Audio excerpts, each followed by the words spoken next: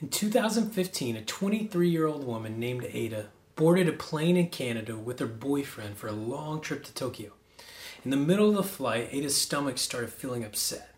Of course, that's not unexpected. Like many of us with airline food, she probably started asking herself, did I have the chicken or the fish? The pain kept growing though, accompanied by more pressure. And eventually she looked down and noticed something was starting to come out of her body. This was no upset stomach. She was having a baby on an airplane. And she didn't even know she was pregnant.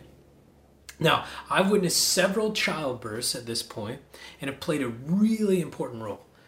Fetching ice chips from the maternity break room, saying things to my wife like, breathe, just like this.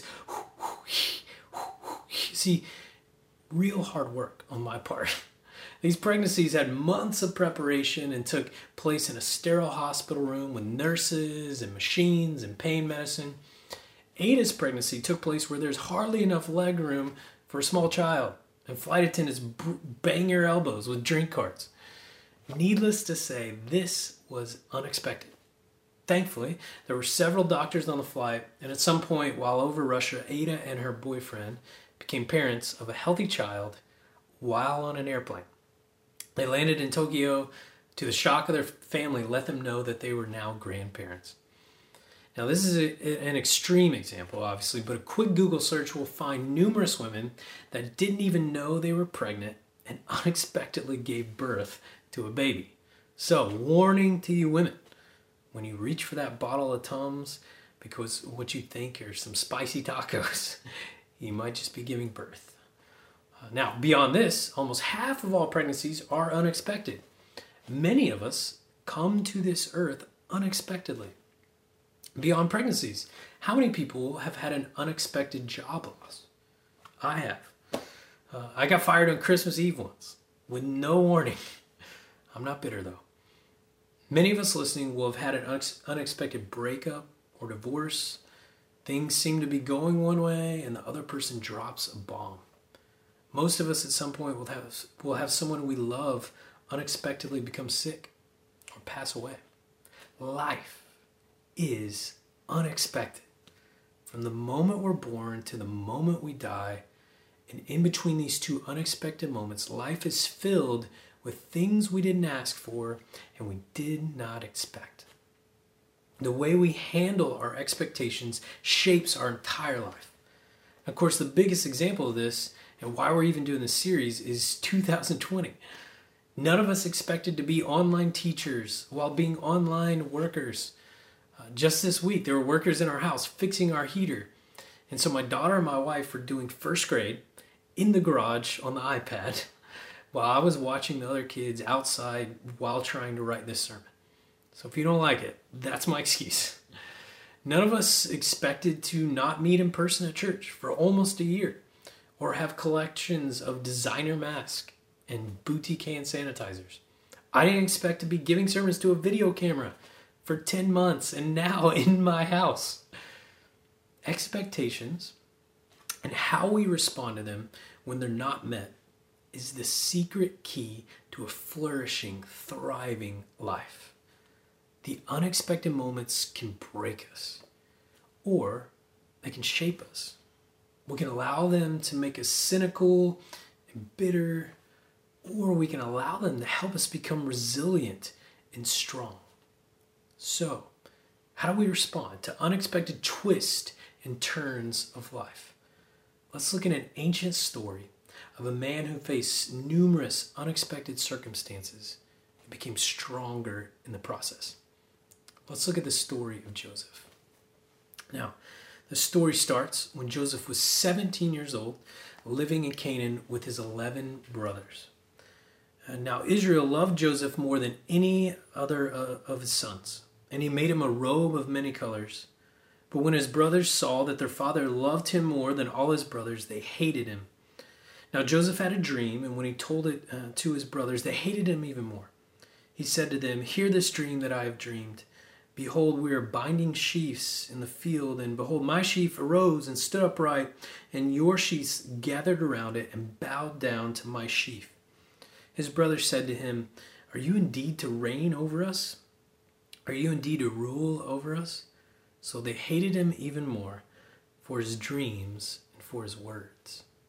Now, Joseph takes this dream and he rubs it into his brothers. The subtext here is maybe Joseph is a little spoiled or arrogant, or at the very least unaware that you shouldn't tell your brothers that God is going to have you rule over them one day. Now, any of you with older siblings will agree this deserved a sibling punishment. A little pounding, maybe take that robe and give him a wedgie of many colors. That would be expected. But what happens next is unexpected. "Come now, let us kill him and throw him into one of the pits. Then we will say that a fierce animal has devoured him, and we'll see what become of his dreams." But when Reuben heard it, he rescued him out of their hands, saying, "Let us not take his life." And they drew Joseph up, lifted him out of the pit, sold him to the Ishmaelites for 20 shekels of silver. This escalated quickly. Let's teach him a lesson? Expected. Let's try to kill. Oh wait, instead let's sell him into slavery? Unexpected. Joseph's life instantly takes a twist that no one would have expected. And now we get to see how he responds. Now, Joseph had been brought down to Egypt, and Potiphar, an officer of Pharaoh, the captain of the guard, an Egyptian, had bought him from the Ishmaelites who brought him down there. The Lord was with Joseph, and he became a successful man. His master saw that the Lord was with him, and that the Lord caused all that he did to succeed in his hands. So Joseph found favor in his sight and attended him, and he made him overseer of his house and put him in charge of all that he had. So we get our first glimpse of Joseph's response. None of us could blame him if he spent years sulking and becoming bitter for the betrayal done to him. Or we could understand if he spent his time trying to get back to Canaan and get even with his brothers. These are standard human responses. But instead we see a different kind of response. Joseph uses this unexpected circumstance to grow and thrive.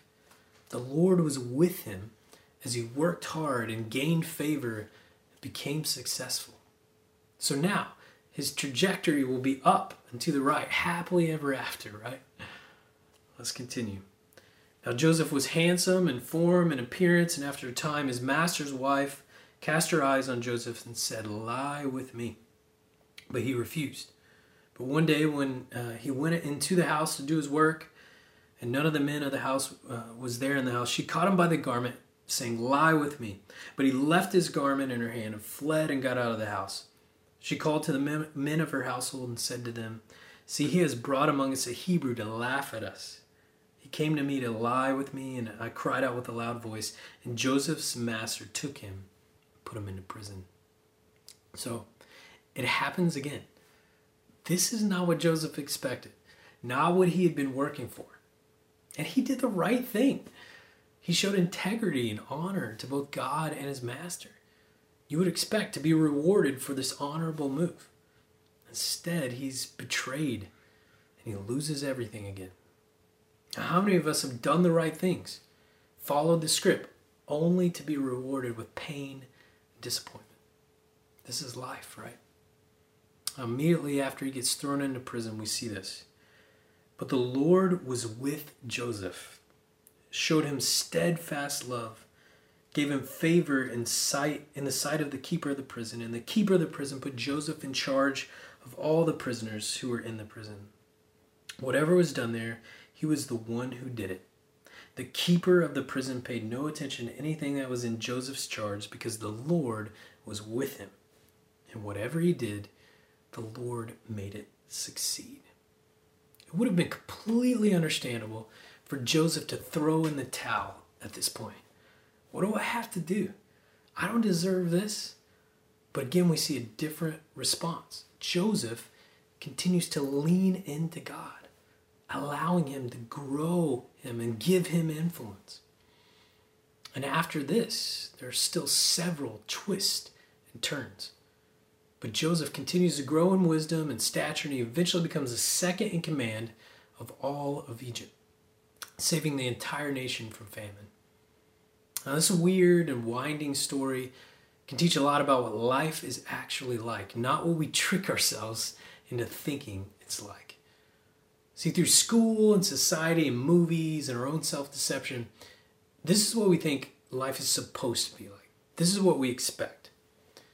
We're born, we work hard and learn societal norms, so we gain success and popularity. This leads us to go to a great college, where we'll meet a spouse and earn a degree, which will immediately land us a dream job. Then we'll have 2.5 kids, and these kids have amazing manners and always say yes sir and ma'am and laugh at all of our dad jokes. We crush our job, gain influence. We take the vacations, make the right investments, and retire in glory playing golf and enjoying grandkids. Now, let's overlay that with Joseph's trajectory. He has his dad's favor and a killer robe, and his brother sells him into slavery. He stays there for a while, and then he slowly earns favor, and he gets some privileges and promise. Then he's falsely accused of rape, lands in prison, and luckily not killed. He stays in prison for a long time, earns some favor, interprets a dream which causes a person success, and this person promises to help Joseph, but forgets, so he stays in prison for more years, and then finally starts a slow trajectory that leads him to his position. I don't know about you, but Joseph's line feels way more realistic. Ups and downs, twists and turns. Much of my life doesn't turn out the way I expected. The problem with expectations is this: when we assume our life will be like the first trajectory, we get upset and bitter and disappointed when things aren't what we expect. They don't live up to our plan. But what if we learned from Joseph's life?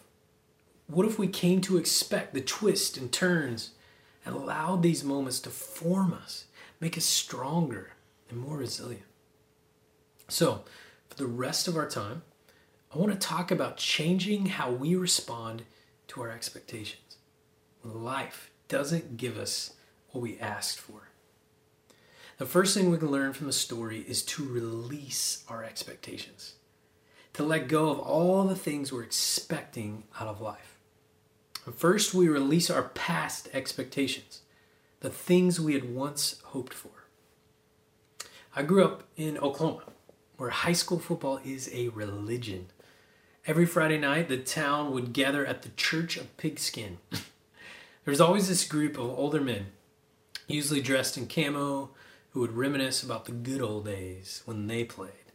Back when football was played in the snow and kids were tough. If you broke a bone, you just pop it back in place, not miss a play. Inevitably, these conversations would turn into could-haves, should-haves, and if-onlys. If only the coach would have put me in, we would have won state. I should have played college ball. My life would look different. If only we could go back. This is how it should have happened. Now, we can judge these bearded camo men living in the past, but how many of us hold on and cling to past expectations? If only he would have given me that promotion, things would be different. If she would have acted differently, our marriage would be intact. How many if-onlys and could-haves are you holding on to? Joseph could have held on to his brother's betrayal. His life could have been spent in bitterness and anger, planning for revenge, how he could get back at them. But Joseph understood this truth. When you cling to past expectations, you are blinded to what God wants to do in the present. When you cling to past expectations, you're blinded to what God wants to do in the present. God is not done with you. He wants you to grow and transform. But we can't see what he's up to in the present if we're focused on the past, what could have been. If we want to grow and be used by God now and in the future, we have to let go of our past expectations. And then we need to release our future expectations. And New Year's is the time for goals. This year, I'm going to read 50 books. I'm going to finally get abs, and then those abs are going to have their own abs. I'm going to Marie Kondo my closet, meditate every morning, save my money, go vegan, go viral on TikTok. Goals are great, of course. We need things to aim for and strive for. We want our lives to have a vision and purpose. But if we're not careful, our goals become expectations, and these expectations become idols. The pastor and author Tim Keller says this: an idol is anything more important to you than God. Anything that absorbs your heart and imagination more than God. Anything you seek to give you what only God can give. Counterfeit God is anything so central and essential to your life that should you lose it, your life would feel hardly worth living. An idol has such a controlling position in your heart that you can spend most of your passion and energy, your emotional and financial resources on it without a second thought. So what expectations and goals are you putting your heart and imagination and investment into? Your plans for your kids, your career goals, your status, your well-being. When we cling to our future expectations, we're trusting our own plan instead of God's. Joseph's life didn't go as he would have expected, but God's plan was bigger than his small perspective. God used the twists and turns to bring Joseph to a vital place in God's story and plan. And holding on to our future expectations is really all about control, right? We want to control our future, control what happens to us. Unexpected moments cause stress and anxiety because they're a reminder that we can't plan and strategize our lives perfectly. Instead, we have to acknowledge that we are not in control. Someone else is. We have to release our future hopes and dreams and expectations and trust that maybe someone else has a bigger perspective. Someone else is planning things that we can't see or understand. So we let go of our own expectations. We surrender them to the one who is actually in control. And once we release our own expectations, past and future, then we can embrace the unexpected. Diamonds are fascinating to me. People say that diamonds are forever. Diamonds are a girl's best friend. If you are proposing soon, you probably will use a diamond ring. Don't spend too much. I'll hook you up. I know a guy. He operates out of the Walmart parking lot. He's great. You'll love him. The most fascinating thing to me is how diamonds are formed. When cut, diamonds are pure and clear and breathtaking, but it takes incredible pressure and heat to form this beauty. Deep in the earth, in the upper mantle, carbon gets pressurized by temperatures of around 2,000 degrees Fahrenheit. The pressure and the heat form the gem that is so valuable. It's the process of formation. Now, if I ask you, what are some of the hardest, most unexpected events you've experienced? You'd probably name things like a devastating breakup, or a loss in the family, or an unexpected sickness. But if I ask you, what are the moments that have caused you to grow and learn the most and rely on God? I'm guessing there would be similar moments, times of pain and loss. See, pressure and discomfort and tension, these are the moments when we grow the most. It's the process of formation. At the young age of 30, Joseph had risen to an incredible place of power and influence. He was wise beyond his years, using his wisdom to save the entire nation. Where was this wisdom formed? In the pit, in the prison. It was formed in his unexpected times with God. When his family came to Egypt in desperation, hungry and in despair, Joseph didn't react with vengeance or anger, but with grace and leadership, saving his family and in turn saving the nation of Israel and the tribe that would eventually give birth to the Messiah. Where was this grace and leadership and restraint formed? In times of betrayal and darkness.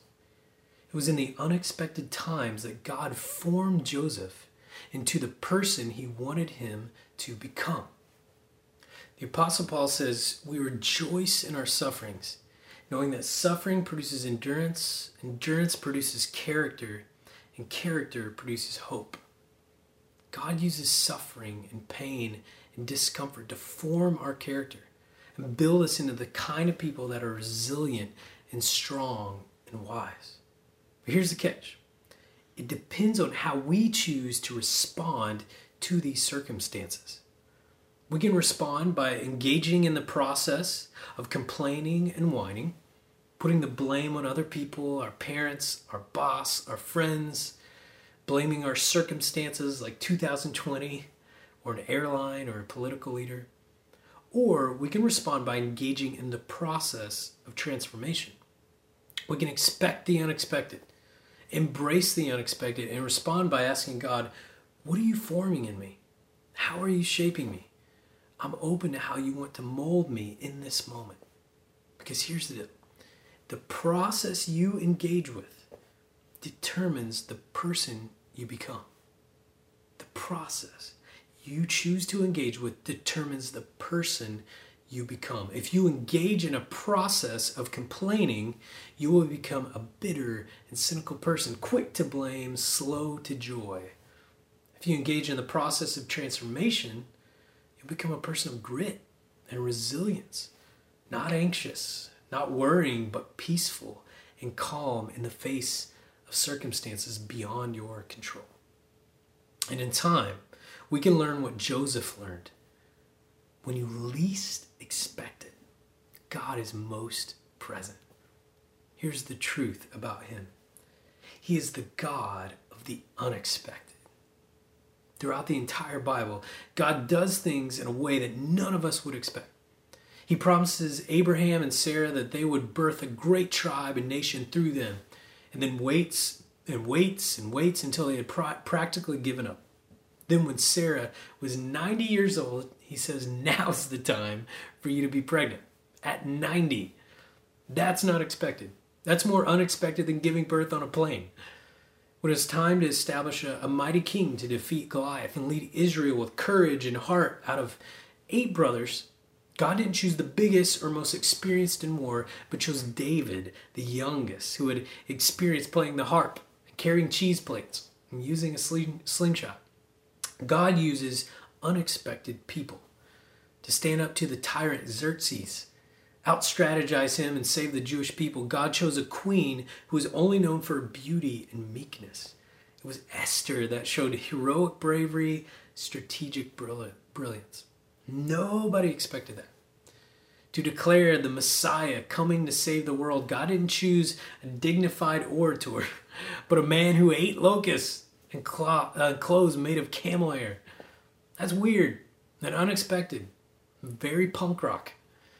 And then this Messiah would not be born from a queen, but from a normal, humble woman named Mary, while she was still a virgin. Again, more unexpected than giving birth on a plane. And this king and Messiah wasn't born in a castle or with pomp and circumstance, but in a manger surrounded by dirt and animals. Nobody expected that. Everybody expected this Messiah to return Israel to power and a rule of strength and glory, but this king chose a different path, one of humility and servanthood. That wasn't expected. And then just like that, it was all over. This Messiah was murdered. He showed that true power is in sacrifice. He laid down his life instead of starting wars. No one expected this to happen. Of course, next was the most unexpected thing of all. It was time to move on. The Jesus movement was over. When they least expected it, Jesus pulled the greatest twist and turn in history. He defied logic and nature, and he rose from the dead. The God of the unexpected. A revolution started of people that wanted to follow this man who takes things that are dead and makes them alive again. Who takes the unexpected moments and transforms them into beauty and meaning and new life. So, in those moments, when life shocks you and your plans fall apart, nothing is working the way it's supposed to, that is when God is most present. When you feel the heat and pressure of the trials of life, that is when God wants to form and birth something deep within you. When you say, I didn't ask for this, that's when you can look throughout Scripture and humanity. You can join the club. When you think that all is lost and you can't go on, God wants to bring resurrection to your life. May you let go of your own expectations, past and future. Release control to the one who is in control. May you expect and embrace the unexpected, allowing God to form you into his image. And may you cling to this. And at every moment, God is with you. The God of the unexpected.